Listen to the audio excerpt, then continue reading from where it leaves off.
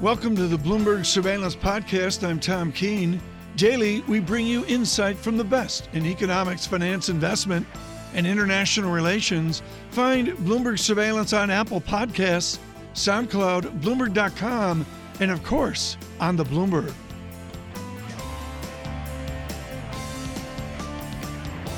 Charles Kantor, Neuberger Berman Senior Portfolio Manager. Good morning to you, Charles. Good morning, Jonathan. Here's the quote in your blog, and I noticed that you only write blogs when we get vicious drawdowns, February, and then once again in October. The more things change, the more things stay the same. Why is that true for the market? Because we think this correction is one where it's normal within the context of markets. Markets go down, and they go down increasingly quickly in a globally interconnected world. We think the fundamentals are still strong. I think we find it hard to ignore the earnings yield versus 10-year bond yield as an indicator of attraction. And we think the forward multiple on the market is one where one shouldn't ignore either. People look for reasons to try and explain drawdowns in the market. We stay focused on the fundamentals. You're going to have a busy week this week because you have a vast number of companies in the technology sector going to give you an update on the state of business. And as go the fundamentals, we think go the market. You're in a bit of a, dare I say, you're in a bit of a news vacuum right now as it relates to fundamentals. You're certainly not in a news vacuum as it relates to the globals going on. But we think this is just a traditional drawdown within the context of a really attractive market. And we wouldn't be rushing to judgment. We find it really hard to guess market direction. And so we rely on what the companies are saying and the value underlying the pieces of paper. So let's talk about what the companies are saying. United Technologies out this morning with decent earnings, boosting their guidance. The earnings are okay. I mean, it's early days in the earnings season, but the earnings season certainly seems okay so far. Look, I think the market's worried about this idea that corporate profits are going to grow 20% this year and only grow 10% next year. Only grow 10% next year. So it's a second derivative argument that earnings growth is slowing, which factually it is. And then there's this worry about interest rates and 10-year bond yields. Is that a headwind to valuation? But the story so far with the earnings cycle hasn't been about beating earnings. Beating earnings hasn't been enough. You've actually had to beat on the top line. Sales growth versus expectations has been the determinant on how securities have traded. Top line misses and bottom line beats has not got the job done, and that's a little different, candidly, than what we saw in the first and second quarter.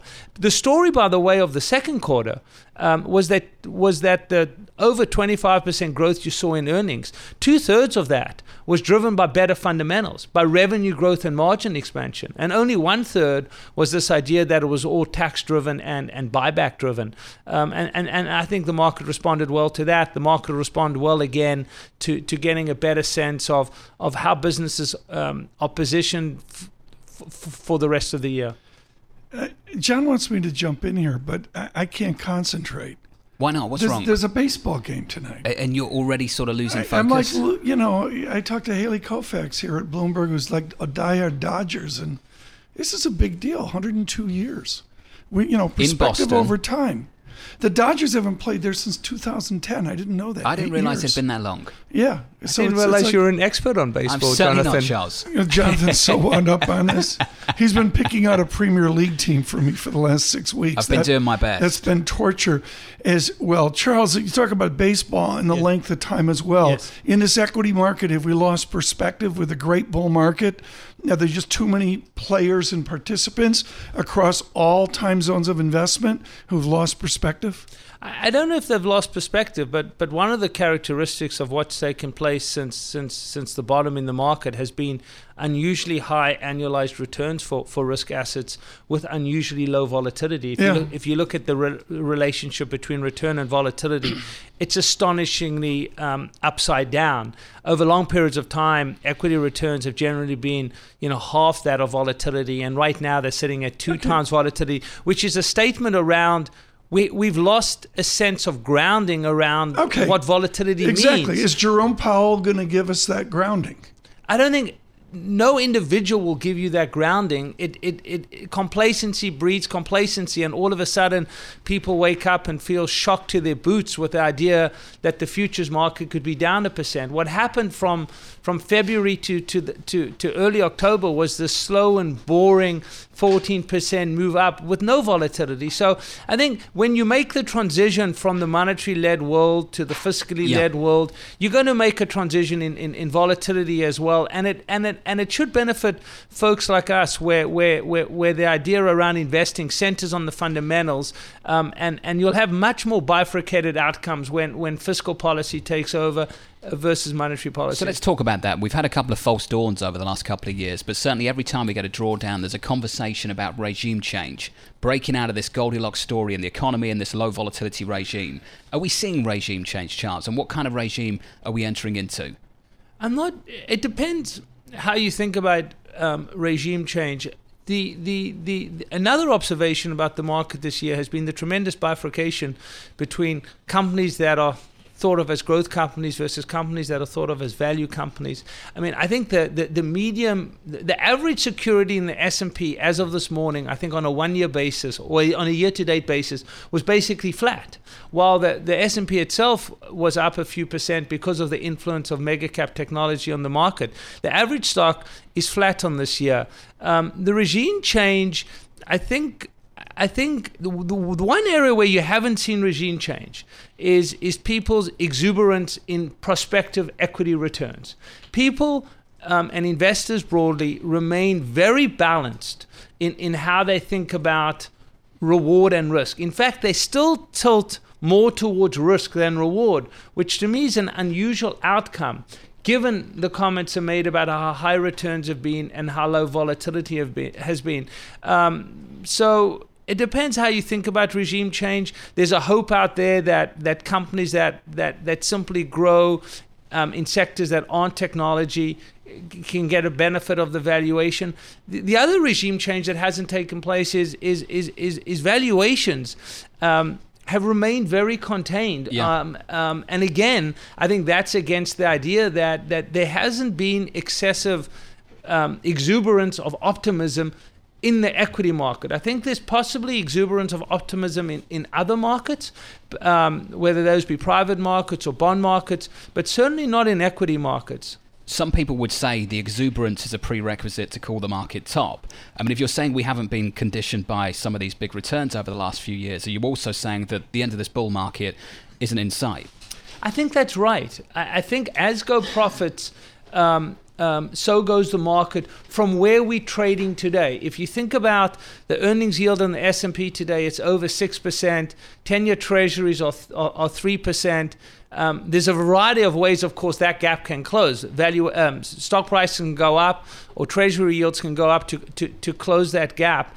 But I don't think you lose a lot of money on a 3 to 5 year basis by buying the market at 15 times forward earnings. I find that a hard concept to wrap my arms around. Charles Kantor, great to catch up with you. Neuberger Berman Senior Portfolio Manager on a morning where S&P 500 futures, Tom, are negative 1.23%.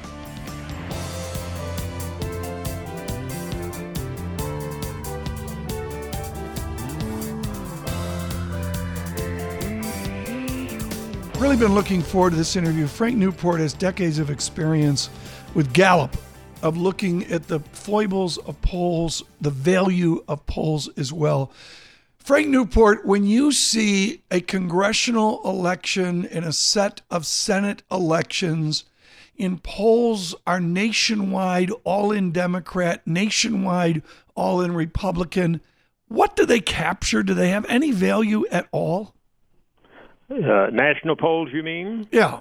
Yeah, oh, they do, absolutely. Two in particular. The job approval rating of the incumbent president is correlated with the outcome of midterm elections. And second, the so-called generic ballots, which ask people in your district, would you vote for the Democratic or the Republican candidate, also are correlated with outcomes. So both of those right now are still positive for Democrats, although they've been eroding some from a Democratic perspective in recent days. Can people like you animals, statistical beasts like Frank Newport.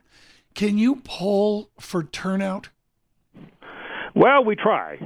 We ask a number of questions, including, are you more or less enthusiastic about voting? And we have a series of other questions. We're actually in the field now asking about how likely are you to vote, how interested are you in the election. So you can try to do turnout, but that's tricky. I think that was one of the problems with some of the state polls in 2016. They didn't capture the right turnout metrics among certain voters who voted for Trump. But we can certainly ask the questions and try to put them in context based on history. Well, Frank, we love having you on because your humility in all this game. Are you any smarter than you were 24 months ago? You mean in general? As I age, am I getting as you smarter? age, Is that a you become more. question? Well, it depends if you're talking to the youngest child in the family. Let me rephrase the question, Mr. Newport. What'd you learn in 2016 in polling that you're trying to avoid now? Well, actually, as you know, the national polls are pretty accurate, so we don't change much on that. Yeah, but this isn't a national election.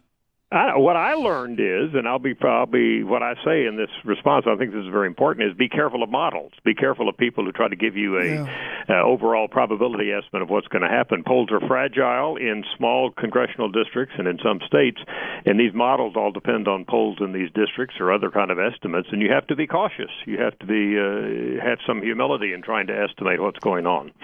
And part of this, Frank, is in our Kevin Cirilli, I thought, zeroed in on Michigan in 2016, a big deal.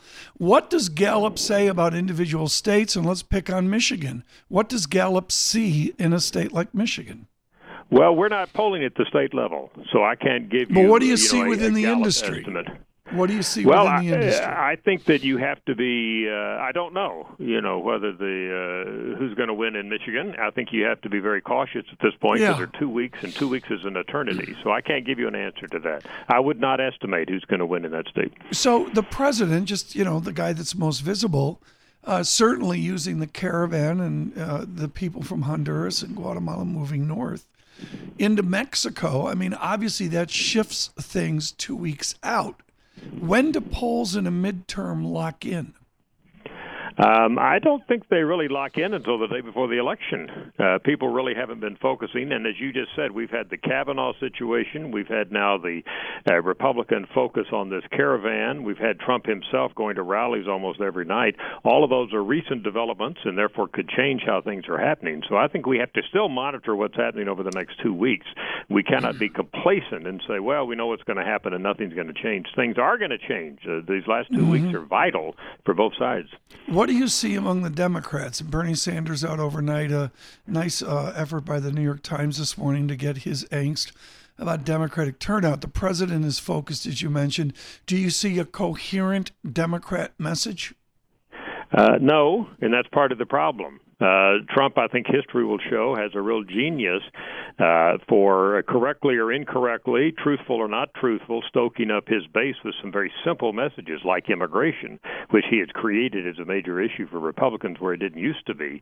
I don't think the Democrats have a comparable kind of shrewdness on their part, which is a problem for the Democrats. They're diffuse, they're nice in some ways, and they're just not getting the same kind of single theme out that I think the Republicans and Trump are able to do. If you're just joining us, Frank Newport with Gallup Poll, thrilled that he's on with us this morning. And we're focused on the midterms, but there's a lot of other issues as well. Frank, you've done a lot of work at Gallup on working America. You do these special, almost philosophical polls about the place we are within society. Is the angst that was there in the fall of 2016, is it really been replaced by a 4% Make America Great Again economy, or is the angst still there? We still see angst in the data. Clearly, when we ask about the national economy, we've seen a continuing positive rise on the consumer confidence type indicators where Americans say, yes, the economy is doing well. But we do see some signs of anxiety. Not huge, mind you, but when we ask about artificial intelligence and robots taking over your jobs, we've got large percents of Americans who are saying, yeah, that's actually going to affect jobs in the future. So underneath it all, I think there is some anxiety there. But when you look at the broad measures, Americans are recognizing the reality, at least unless the market continues to crash, over the months to come, that the economy is doing well. Frank, within this, what do you look at election night? I mean, a midterm election, and I was shocked at the turnout in previous midterm elections. What is it roughly? Last election, I just looked that up, was a little under 37% of eligible voters, and that would have been the last midterm, which was 2014. Right. So that's terrible. That's terrible. Well, let's rephrase in that. Two-thirds of Americans didn't vote in the last midterm, right? Roughly, a little under that, but that's absolutely right. A clear majority of eligible voters did not vote. Is that going to change this time? I think it might edge up a few points, but history shows that it's hard to move the needle considerably. In other words, we're not going to see over 50% voting. Absolutely not. Maybe it'll edge up a little depending on what happens among Democrats, but it's going to be low, and that's a tragedy. I'm almost in favor now in my old age of a national voting law like they have in other countries. We need to get people out to vote, and they just don't. They sit on their rear ends and don't vote, and that's bad. Within this is the money spent. I'll let you pick the district, or maybe our Kevin Cirilli would have a better idea, but I'm going to pick, folks, a given district in Ohio. I don't have it in front of me. And they're spending cajillions of dollars on endless TV ads simply replaced by a single sports moment where Purdue beat Ohio State. Okay, that's the color that we've got now. Purdue beat Ohio State. And the rest is ads. Is that money well spent? Does that actually move voters? Well, Bloomberg's a business-oriented network, and these people who spend the dollars are business-oriented, and they would claim it does work. People tell us in polls they hate these negative ads that they're being bombarded with in these areas where there are competitive races. They say they don't affect me. I hate them. I wish they wouldn't do it. The data show they can move the needle, though, and that's why these consultants, of course, consultants make money on them, so they have a vested interest in this. You're but kidding. I think consultants who look at it claim that whether you like them or not, loathsome though these negative ads may be, they do move the needle. Frank Newport, thank you for the update. Greatly appreciated. Dr. Newport, getting it done with Gallup always. And again, what I love about Frank Newport is he realizes the foibles of plus or minus 3%.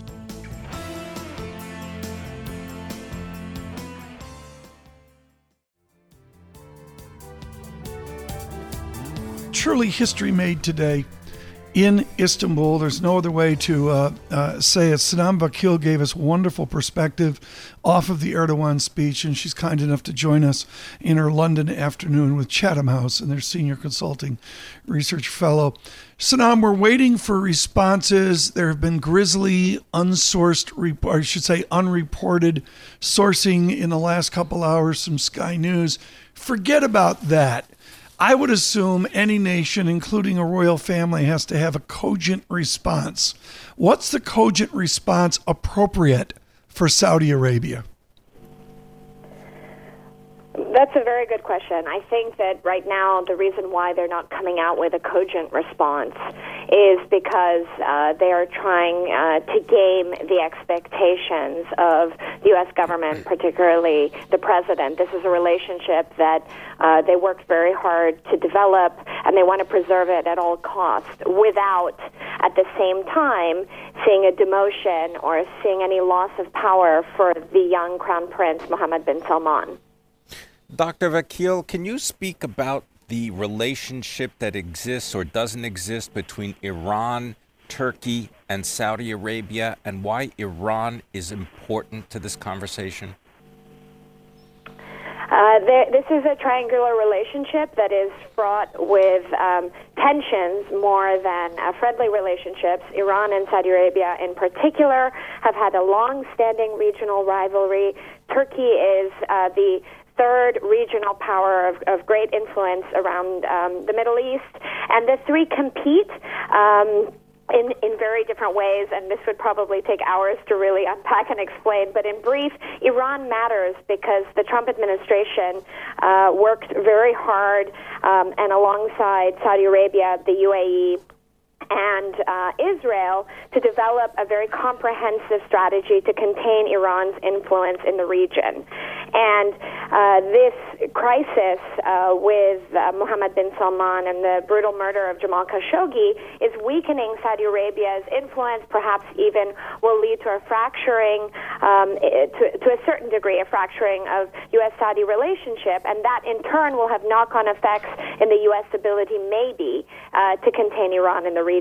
At the same time, it could also have the reverse outcome in that the United States can put greater pressure on Saudi Arabia to perhaps be the swing producer for oil because the U.S. government is going to put sanctions on Iran's oil exports on November 5th. All right, now so there are a lot of dynamics here. Clearly, and I appreciate you trying to set them out for us. I'm wondering if maybe, when you talk about pressure, they're all different types of pressure, and now we can get maybe specific, because Jamal Khashoggi, as I understand it, was the nephew of Adnan Khashoggi, who made a career as an arms and weapons dealer. Indeed, the yacht that he owned was eventually purchased by President Donald Trump. Do you believe that Jamal Khashoggi has had files or information that is wide-ranging in its implications for the leadership of the Saudi government? Well, Jamal Khashoggi was very close to different individuals in the Saudi government and has had a long career of providing advice and guidance to past kings and advisors. I don't know if he had files on everyone, but he was a person of influence, really because he cared about Saudi Arabia and he wanted to see Saudi Arabia not just promote economic reform, but also pursue political and social reform. And I think that wasn't just the hope that Jamal Khashoggi had. Many people would like to see Saudi Arabia liberalize and provide political openings for their very young population.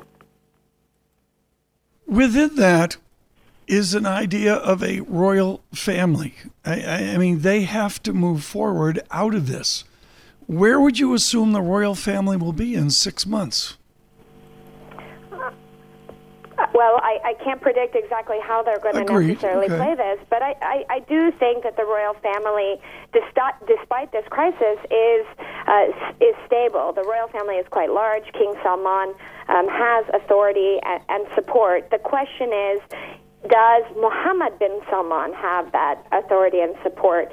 Over the past year and a half, he has pursued some dubious policies, made some moves that we've all been questioning and wondering about, including the war in Yemen, including the kidnapping of the Lebanese Prime Minister Saad Hariri, including the downgrading of diplomatic relations with Canada. So he does now have a track record of overstepping and maybe making mistakes in his decision-making. Well, Sanam, so chances are there could be a shuffling of the cards. Sanam, we'd like to talk more. We've got to run with markets moving. Sanam Vakil, Chatham House, giving us wonderful perspective earlier this morning and again here in her London afternoon.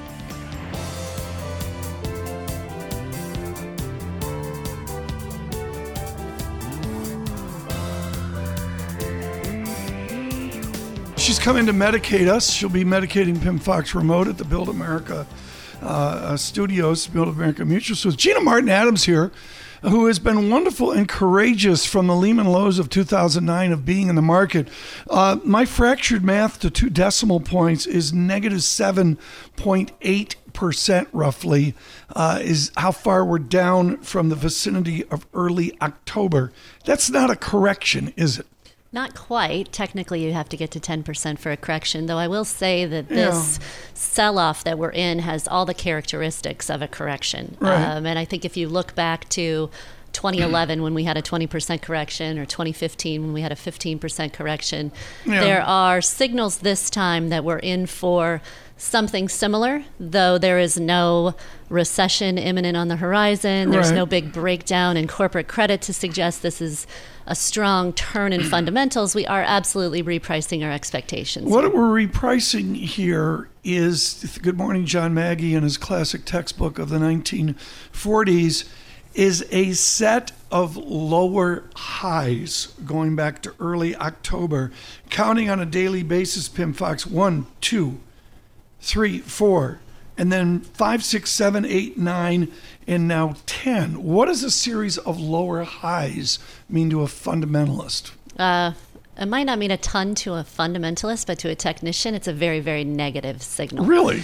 Yeah, and it's a series of lower highs and lower lows. We're breaking through some pretty critical support levels. We've broken down beyond the 200-day moving average. This week, it looks like we're going to break the 50-week moving average, which has served as a fundamental or a technical support level. I think the fundamental analysts right now are worried about the earnings outlook. Worried about margins for S&P 500 companies, which have come under some correction.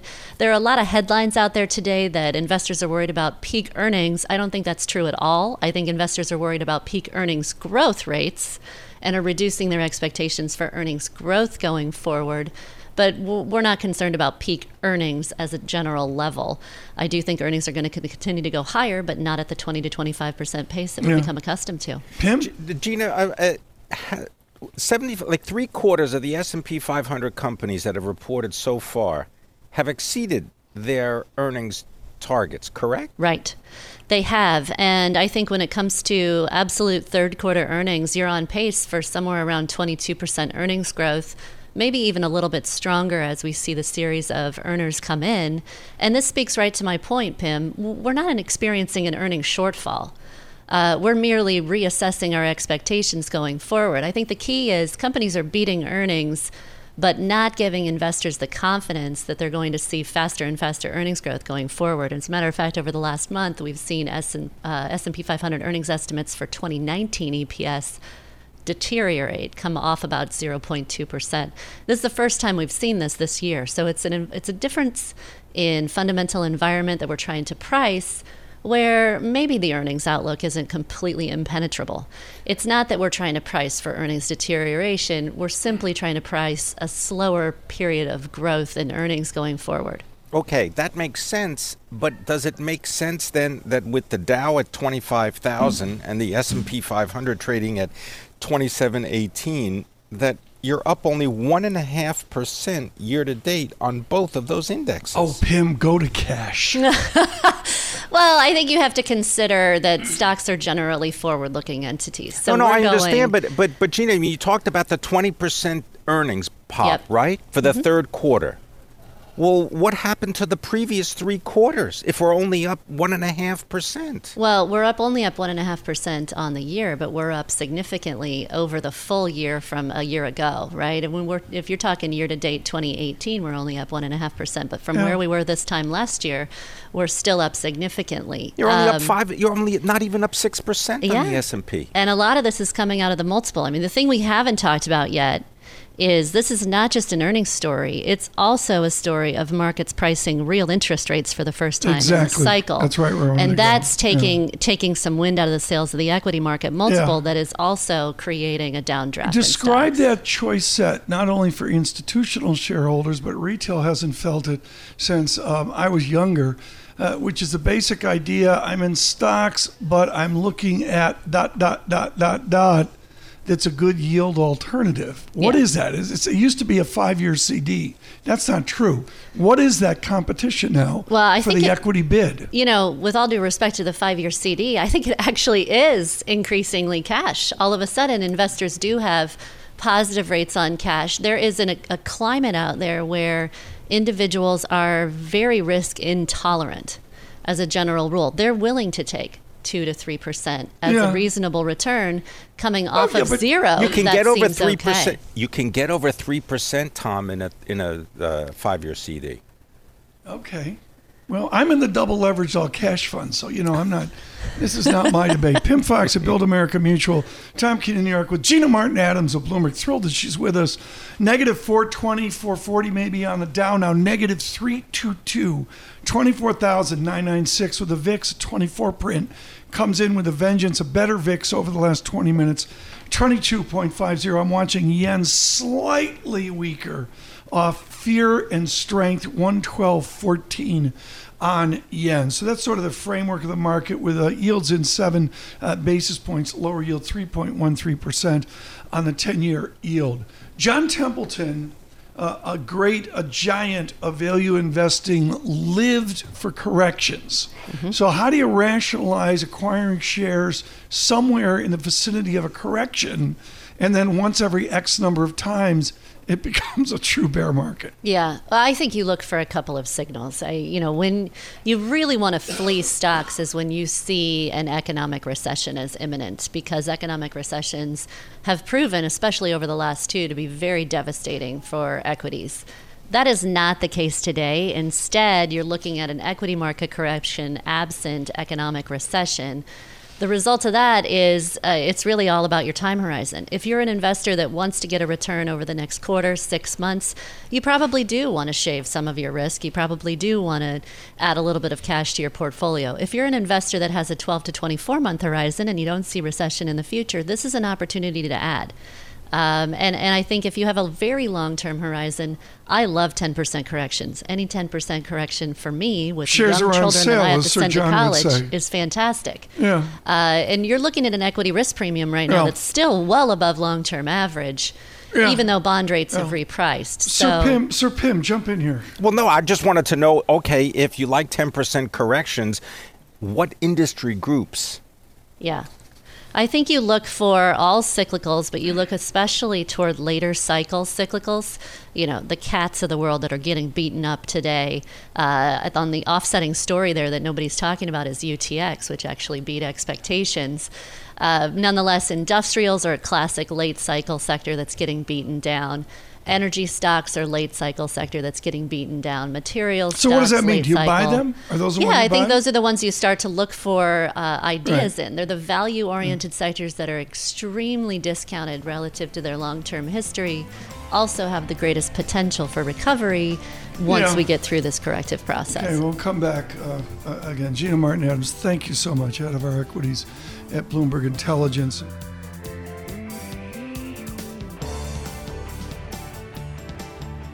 Thanks for listening to the Bloomberg Surveillance Podcast. Subscribe and listen to interviews on Apple Podcasts, SoundCloud, or whichever podcast platform you prefer.